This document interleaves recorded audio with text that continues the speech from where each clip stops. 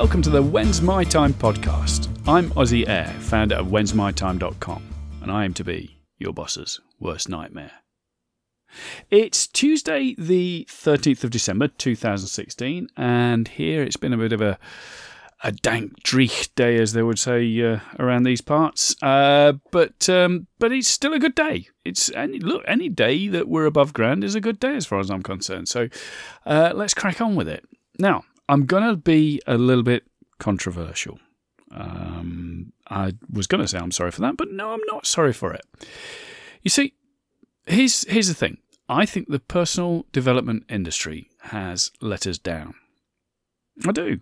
I think it's left us open to confusion, to failure, to disappointment, to wondering if it's all our fault. And why do I do that? Well, of late, and you can't have failed to have noticed this. And when I say of late, I mean over the last 20 years or so. The advice from the personal development world, or a lot of it at least, no, that's a sweeping generalisation to say the advice, but a heck of a lot of the advice from the personal development world could be boiled down into follow your passion. Follow your passion. What are you passionate about? Go and do that. Which is a great idea. It's a lovely sentiment, isn't it? But here's the thing. What if you don't have anything you're really passionate about? What if you're the sort of person who has lots of interests, but none of them is all-consuming? That's exactly the position I found myself in. There are lots of things that I'm interested in, and lots of things that I've been more interested in at certain times in my life than other times. Some things that I would take up and do nothing else for 2, 3, 4, 5 months. They were all consuming at that time. But there certainly weren't things that I would say were lifelong passions. There were things that I was interested in and very interested in for a relatively short period of time.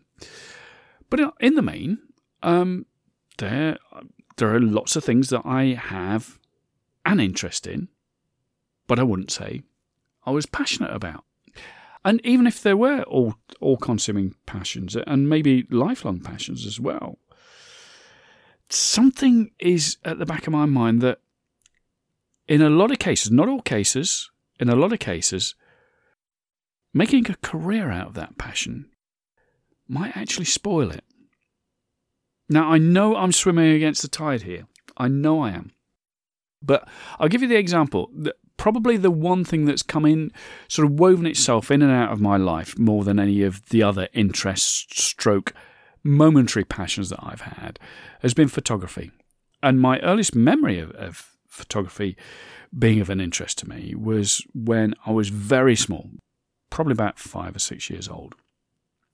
My uncle, back in the 1960s, was a photographer for a pop magazine, a weekly pop music magazine. So he used to go backstage, take photos of the pop stars of the day and that sort of stuff.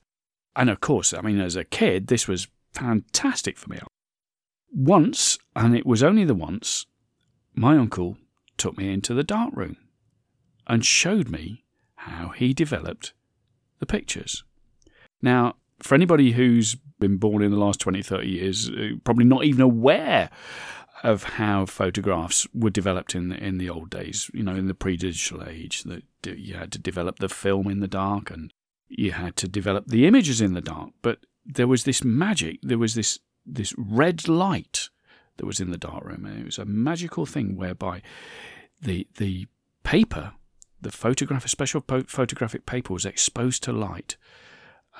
Through a light was shone through the negative and onto the paper, and then this paper was slipped into this fluid, into this tray filled with this fluid, and under this red light, my uncle gently agitated this fluid, and under this red light, this image, as if by magic, would appear on the paper. And I was captivated. I remembered this all through my childhood and into my teens. And when it came to my 21st birthday, I was given some money and I bought my first proper camera. I'd had sort of point and shoot things, but I've bought my first SLR camera. This is pre-DSLR. Bought my first SLR camera. And I was hooked again until that camera broke. And not only did the camera broke, I was broke and I couldn't afford to fix it. And so for a few years again, photography went out of my life. And it's been in and out of my life for a long period of time. Until about 10, 12 years ago, I actually took a course on a darkroom course, a photography course. And I had a blast, and I then, having learned how to do that, I built myself a darkroom here at my house. And I'll be honest, it's probably 3 or 4 years since I went into it. It's not just a darkroom. It's a room that can function as a darkroom. It functions for other things as well. But periodically, I will get the passion for it, shall we say. I will get into it again and start taking photographs the old style with film and into the darkroom. And it becomes all-encompassing at that time. That was probably the closest thing that I got to a passion. So given the logic of the personal development world, I should follow that. I should follow photography as my passion, make it my career. But I don't want to. And why don't I want to? Because unless you have exceptional talent, unless you have exceptional skill, and unless you have, certainly in the early stages, I would suggest, an independent income, the jobs in photography you will get are doing what somebody else wants you to do. They're not doing the projects you choose. Does that make sense? So you may have a passion for landscape photography. But if you get a job with a local newspaper because that's the only job you can get as a photographer, they don't want you to do that. They want you to go round to the village fetes, or they want you to go to the mother and baby show, or they want you to go to report on, I don't know, the latest store opening in town, or doorstep a politician who's got himself into trouble. Those are the sort of things that you get sent to do, and you have to do those things. So I don't want to do something like that, because that would spoil the passion for me. It would drain it from what I wanted to do. Does that make sense? Anyway, I've gone off on a bit of a tangent there. When have you ever known me do that? But here's the thing. What if your interest does change, though? Because I've said I have, and I don't think I'm totally peculiar in this, because I've spoken to other people about it. I have lots of things that I'm interested in, very few that I would want to spend the rest of my life doing. But even if you have got something that right now you feel, yeah, this is absolutely fantastic, I couldn't get enough of this. What if your interest changes? Just think back 5 years. Were you feeling the same way then? Were you as enthusiastic about it then? 10 years? 15 years? What were the things that were really interesting you then, that were really involving you then? Are they the same as they're involving you now? And if they're different, surely that's true if we look forward 5 years, 10 years, 15 years, yeah? So I think there's a danger in that.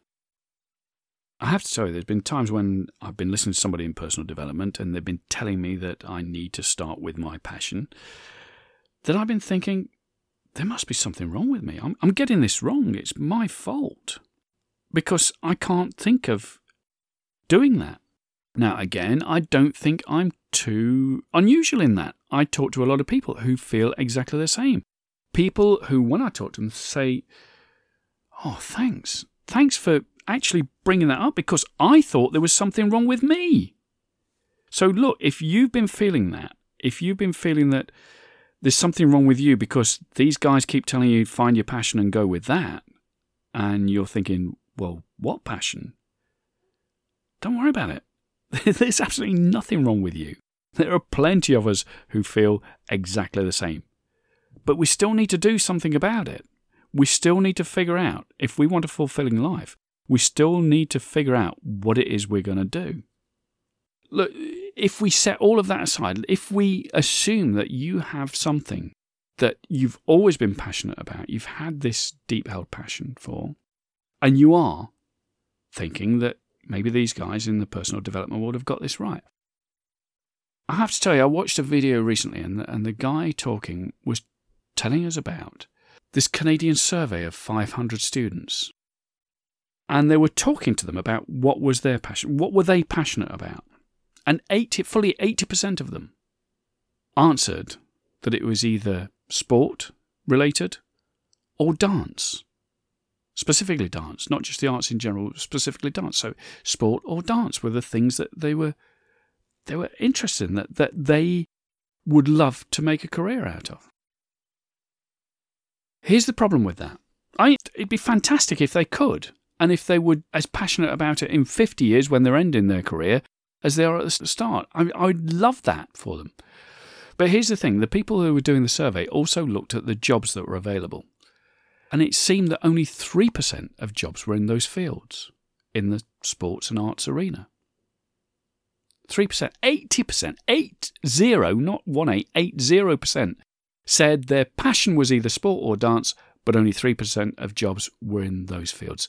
So if only 10% decided to follow their passion, the majority of that 10% are still going to fail. Okay, I don't want to pour cold water on this idea entirely, though, because I think it is fantastic if you can be passionate about what you do. But how about, instead of starting with the passion, let's flip it around.